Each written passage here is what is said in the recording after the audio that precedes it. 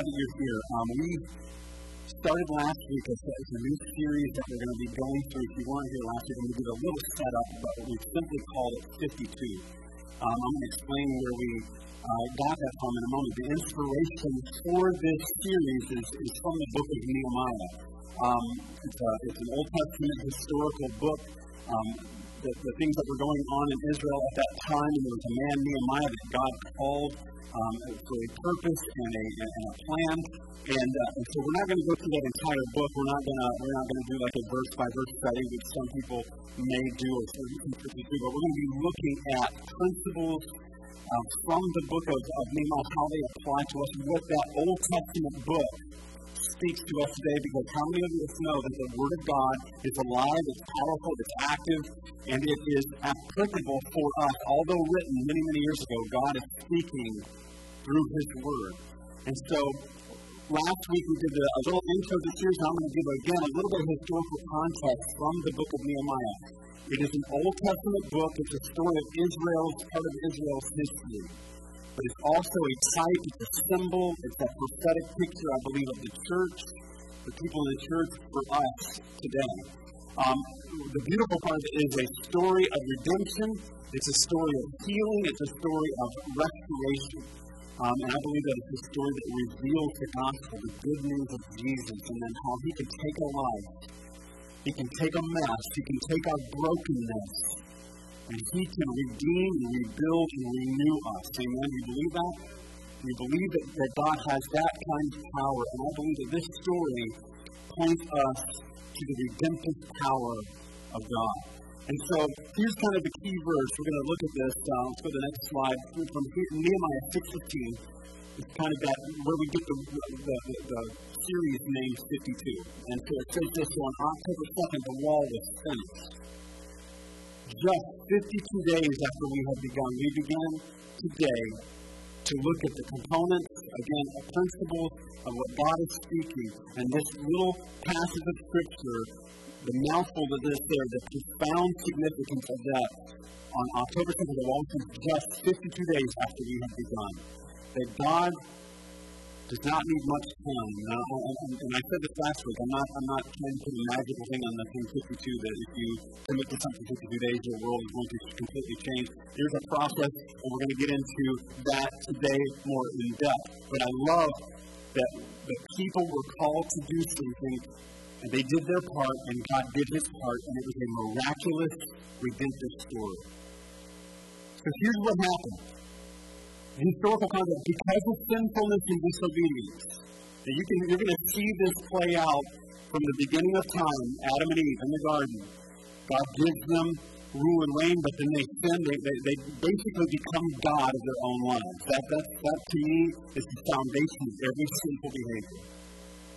It's I will be God. God tells us how to live. He has the best way for us, and we choose to live our own life. We choose to be our own God. And in Israel's history, and even in our own history, we struggle with that, right? That's our own issue. But in Israel's history, you see this kind of roller coaster. It's times where they were really serving God and they were doing well, and then they would forsake God, and there would be great kings sometimes, and then wicked kings, and they would plummet down. And because of sinfulness and disobedience during this time, the prophetic word of the Lord, and God spoke through the prophets, and He said, tell my people to come back to me. And He would call them to repentance. He would say, get right, I have a great plan for you. And it's a plan, like Jeremiah, it's a plan to prosper you and give you hope and a future. But even in the midst of that, the people were saying, no, we will do our own thing. And a part of the prophecy was that God told them, He said, you are going, if you continue on this journey, you will go into exile. You will be scattered. You will be taken out of your land, and you will be held captive. And that is exactly what we see here. So we pick up this story here in Nehemiah. Nehemiah is from Israel, from Jerusalem, and he's a part of this group that was exiled in one area. They were sent all over the place. He is in the area of Susa. He's working for a foreign king, and he is the king's cupbearer. And so he gets word that the walls of Jerusalem have been destroyed. And again, if you go back, remember God promised that they would be a great nation. And He had great promises. And at one time, the walls in the city were huge. And they were thanking God. And they were like, look at what God has done. And with God, we will be an impenetrable force, right? And there was just great separation at one time. But then you go enough in history and enough sinfulness and disobedience, they were taken captive. The walls, this great symbol of strength and greatness, is shattered and brought down to nothing. And so Nehemiah gets word that the walls are crushed and crumbled. And he weeps and he prays and God calls him and says, I want you to be a leadership role in the rebuilding of that wall. And so he goes, and we're going to get more into that as we go forward, but he gets, and there's a vision, there's a mission. He calls the people, and he says, each person has a specific duty that they will do. We are going to work together. We're going to fight against the enemy, but we're going to work in unity. And it says just 52 days after they began this, they rebuilt the wall. It's miraculous, really, if you think about the destruction that was done there. That 52 days is a very short time, and they had to fight against their adversaries. There was intimidation. Whenever you are walking in the things of God, and whenever you are obedient to the things of God, the enemy does not want you to do that, and he will try to intimidate you. He will try to come against you, and he will battle against you. And at some point down the road, we're going to be talking about spiritual warfare and how to fight the right way. And so here we have them in this place of exile. Nehemiah gets the word. And so the first component today that we're going to talk about, so that's a little bit of context. And today we're going to jump into the first component of where the people began, and it begins with prayer. Specifically, the purpose of prayer. And that's why it's called today the purpose of prayer. That is where Nehemiah began, and that is where we began. And no matter where you're at today, whatever is going on in your life, again, the hope that I have in this series is that God will begin to do in you and to take you to a place in Him that you never thought possible. And maybe your past, there was some brokenness. Maybe there's some things and some issues that you've walked through. Maybe it's your own heart in your life. Maybe it's a marriage. Maybe it's a relationship. Something in your heart and your mind has been broken down. Maybe you've never totally surrendered. God wants to give you hope that if you will do it life His way, you will surrender your heart to Him. He will walk with you through this process, and you will see your heart and your mind rebuilt and walking in the things God has for you. I'm excited. I believe that, and that's my prayer for us. And we're going to begin the purpose of prayer. What are you believing the Lord for? I encourage you to write that down. What am I believing the Lord for? Maybe it's not your own life. Maybe it's somebody that you're burdened for. And again, the idea is that you look at the wall or you look at my life, and whatever analogy you want to take is broken in a million pieces, and who could ever put this back together again? We serve a redeeming and restoring God that can take our mess and He can redeem it. And He can heal it. So let's go to the scripture today. We're going to begin in Nehemiah 1, and here's where we're going to begin. In late autumn, in the month of Kislev, in the 20th year of King Artaxerxes' reign, talking about Nehemiah, he said, I was in the fortress of Susa. Hanani, one of my brothers, so one of his brothers comes, and he came to visit me with some of the other men who had just arrived from Judah. I asked them about the Jews who had returned there from captivity. And so there is a return back to Jerusalem. This is also what's going on at the same time is Ezra is called to rebuild the temple. And so there is a coming back into Jerusalem. And so he's asking, how are things going? And the people that are there and that are going back to Jerusalem, they said to me, things are not going well for those who return to the province of Judah. They're in great trouble and disgrace. And here's the wall of Jerusalem has been torn down and the gates have been destroyed by fire. And so there's this reality of what's going on. Guys, let me stop there. Sometimes we need to take an honest look at our lives, right? We need to do an honest inventory and say, Lord, show me those areas that are broken down. And they come to Him with a truthful and honest word.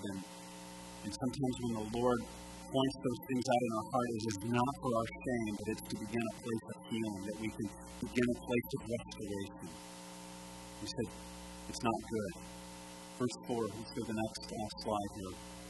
Just this story by far. When I heard this, he says, I sat down and I wept, and for days I mourned, fasted, and I prayed to the God of heaven. Then I said, and I love this, this is kind of where we're going to be at today, O Lord, God of heaven, the great and awesome God, who keeps his covenant of unfailing love with those who love him and obey his commands. I'm going to stop right there because he prays more things, but we're going to look at more of that later.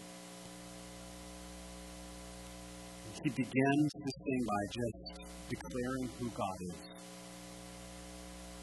There's been much said on prayer. There's a lot of books written on prayer. There's probably been millions of sermons preached on prayer. The why of prayer. Why do we pray? How do we pray? What should we pray for? Many approach prayer in times of crisis or bad circumstances. You're going through a hardship, you're going through a very difficult season, and you cry out to God. There's that old saying, some of you guys might remember it, is there are no atheists in a foxhole. Have you ever heard that one? The idea was that when you're in combat and bullets are flying by your head and you are in the heat of battle, there's very few atheists there. We're praying to something, whether we believe it or not. We're praying to something.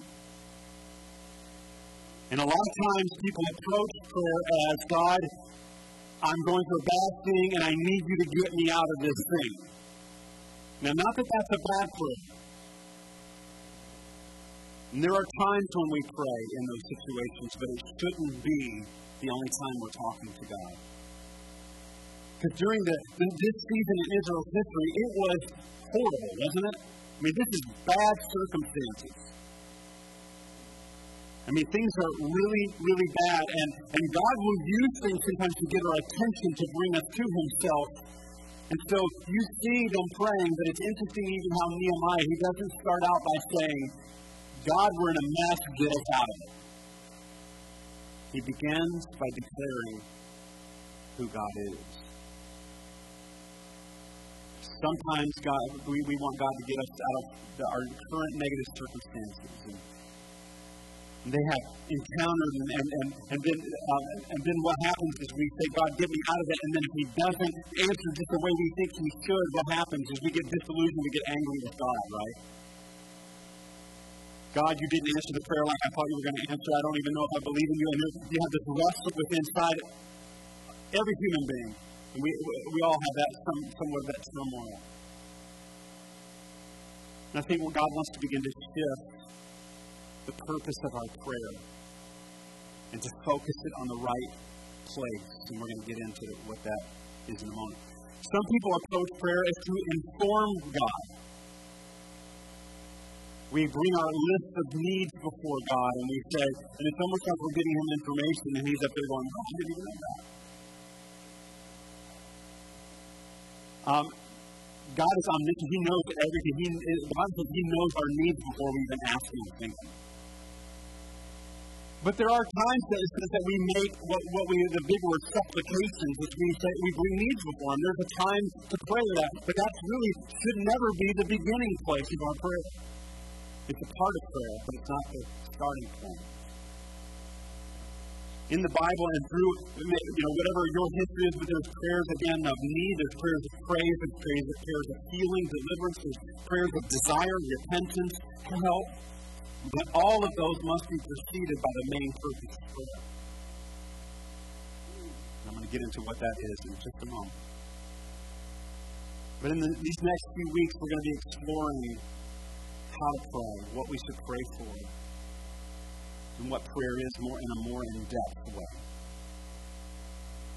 But before we get there, today I want to talk about what I feel is the foundation, the intention, the purpose of prayer. And so I'm going to go to the next slide. The chief purpose of prayer is this. And you can boil it all down as its relationship with God and knowing him.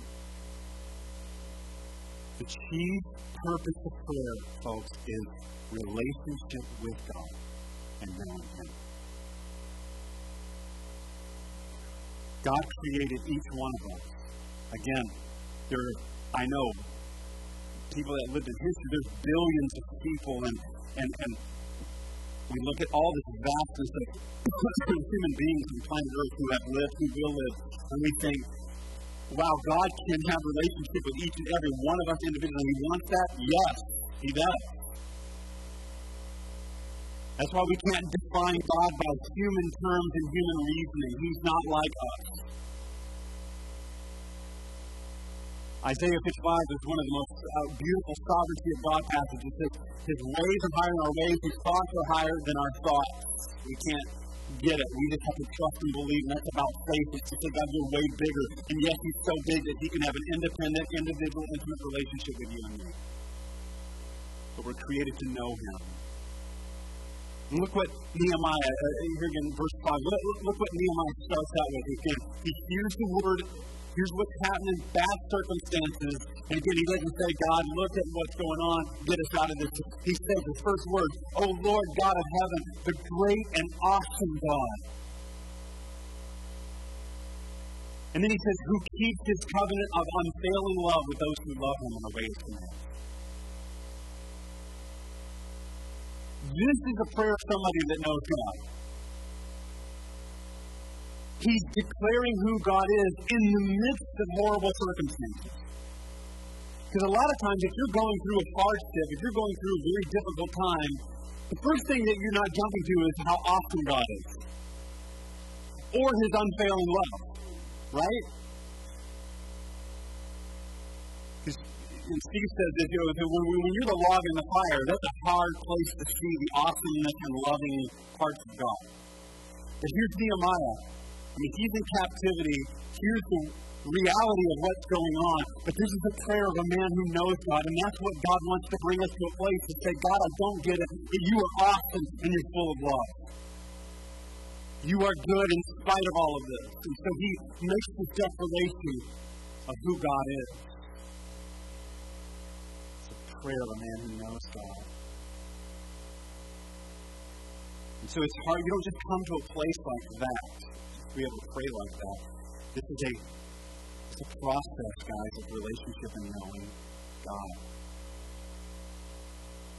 And God wants us to know Him. Again, He created us to know Him and be known by Him. And as I said before, that was His original intention of creating people. He did not create us because He was lonely. He didn't create us because He's thinking, man, I can sure use some companionship right now. I think I'll make Adam and Eve. He really didn't. He didn't need human beings. And what makes me love Him more is that He chose us. You wouldn't be here today. You wouldn't be alive today if God didn't have a plan and purpose for you. So His intention was to know people and to be known by Him. It says that, again, we see the original intention in the cool of the day. It says He would go and talk with Adam and Eve and be with them. And yes, they ruled around the garden. He gave them certain jobs to do. And He said, you'll steward this and you'll manage just like us. He gives you a job. He gives you your sphere of influence. But He would come in the cool of the day just to be with them, to talk with them, to relate to them, to know them and be known by them. But we all know the story, right? As I said before, they sinned, they rejected His way, that they became God of their own lives. And what happened with that is there was a severing of how the relationship was. Because of sin, a holy God could not be with them. They had chosen sin, and so He separated Himself from them. Not because He stopped loving them, it's because a holy God mixed with sinful man. One thing's going to die, and it's not the holy God. And so God, in His mercy, separated from people. And so He said, I can't be near sin because it will kill them. So the relationship as it was severed, was torn.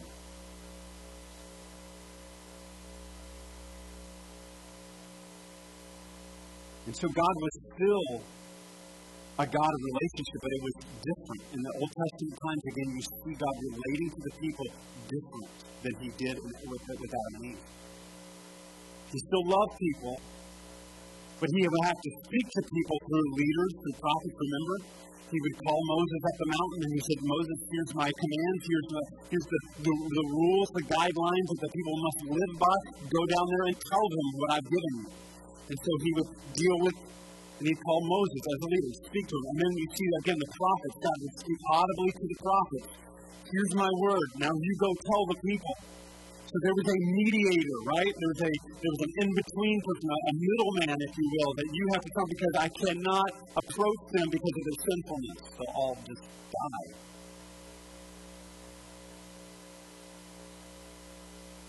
There's a few glimpses that you see, even though his relational heart. There's a man in Genesis, Enoch, who says Enoch walked with God, and then he was not, for God took him. You just see a friendship with God. Abraham was called a friend of God. David was called a man after God's own heart. These guys, although the relationship was broken down like it was, they still had an understanding. He is relational. We have to approach him differently, but he's still loving and relational. David saw it probably better than most. In Psalms, you see, he reveals the heart of God. Because God didn't change his love and his relationship. It was just different. It was severed the way it was.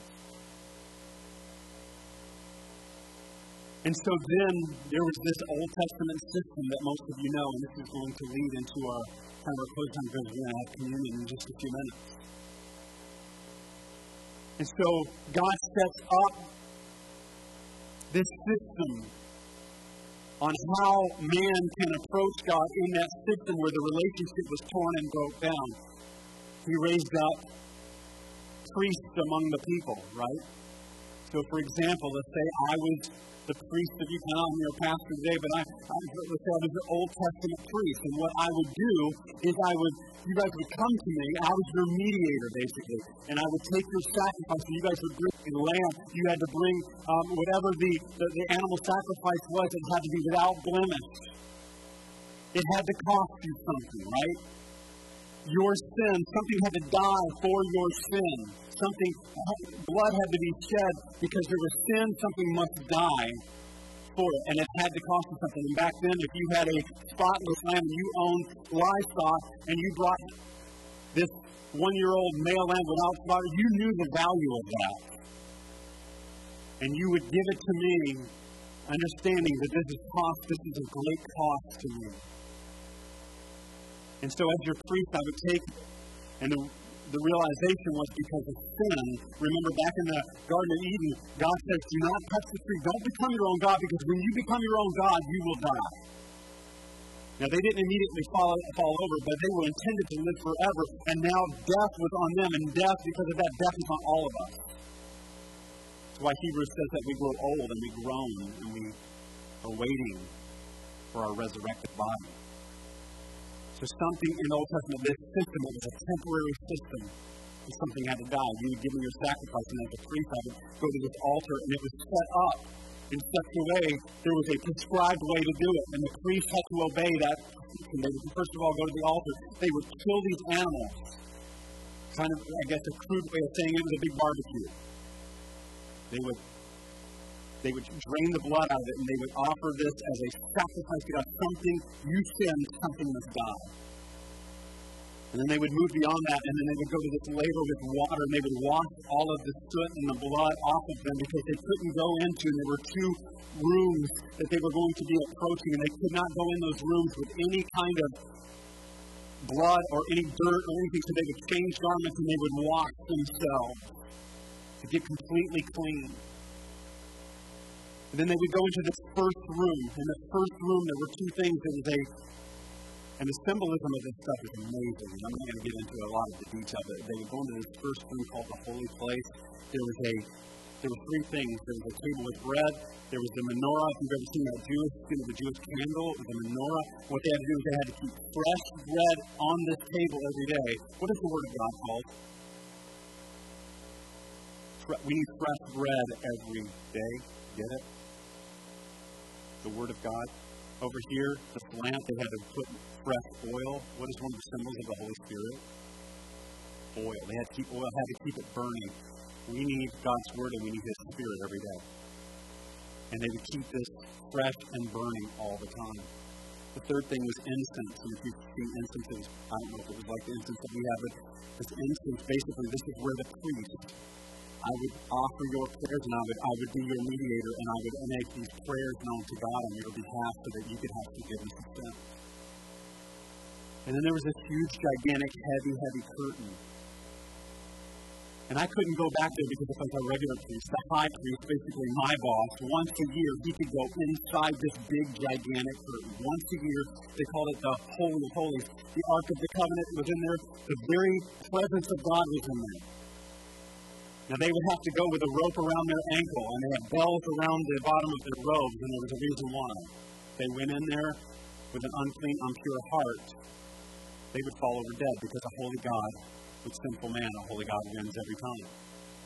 And they would have to pull them out because no one had the nerve to go in there after them. So once a year, they would go and be in the presence of God. Why am I saying all this? God's purpose at the very beginning was to know us and to make us, for us to know Him and to make Himself known to us. He wanted relationship with us. And as we close our time together today, this big curtain, and if you've ever been in a Good Friday service at the Easter story, remember when Jesus is on the cross. Jesus is on the cross and He is in agony. And there is a time where He's on the cross. Remember, there's a great shaking. Remember that? And there's an earthquake because of the significance of what's going on. And then what does it say about that curtain in the temple? It was torn from top to bottom.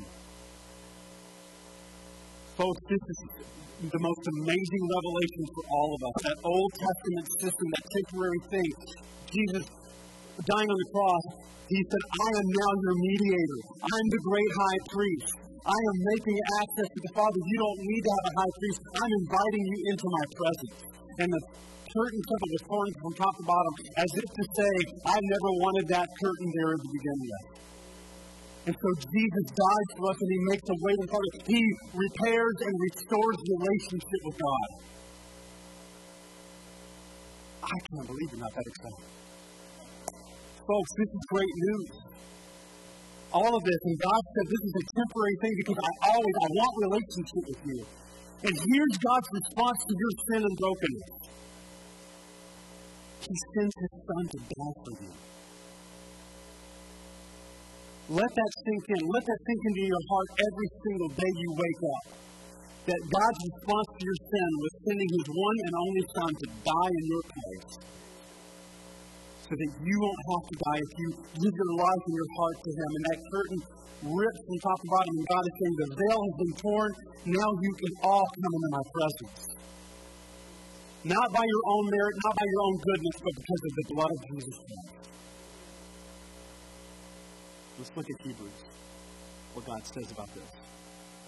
Moses is saying this. He said, this is the blood of the covenant. He's taken this blood, which God has commanded you to keep. Does that sound familiar when Jesus was giving the Last Supper?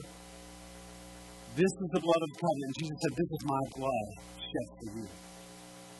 He said, in the same way, He sprinkled with the blood both the tabernacle and everything used in its ceremonies. He said they had to be cleansed. And it was a ceremonial purification back in that day. In fact, verse 22, the law requires that nearly everything be cleansed with blood, and without the shedding of blood, there is no forgiveness. We cannot have forgiveness unless something dies. That something did die. His name was Jesus. It was a once and for all sacrifice. Nothing needed to be done. We don't need to kill animals again because the Lamb of God who takes away the sins of the world has paid the price for us. Thank you, Jesus. Yeah, clap for Him, please. Thank you, Jesus.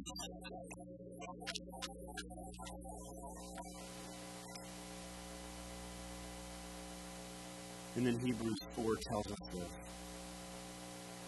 Because of what He did, we can now approach boldly the throne room of grace. We can go in and we can say, you want to know me. Romans 8 says this, because of what Christ did, we can now approach God and call Him Abba Father. That's a relational word. It's always been about relationship. we can cry out, Abba, Father. Our spirits can cry out to him, Abba, Father. You are my Father. You are my Dad. I love you. And I can approach you boldly. Some of you guys, when you have kids and they're little and they need something, they don't care who you're talking to. They don't care what you're doing. All they care is, I have a need that needs to be met, and I'm coming to you. And they will tug on you, and they will, hey.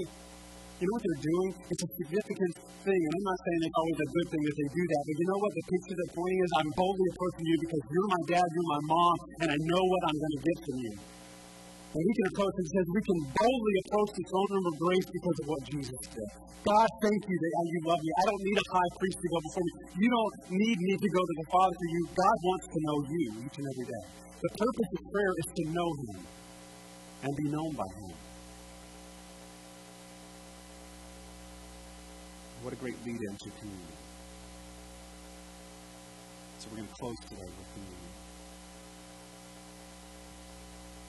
And why do we do this? And some of you guys, if you've done this before, whatever your religious upbringing, whatever your background is, we take these elements, the bread and the grape juice, and it's a symbol.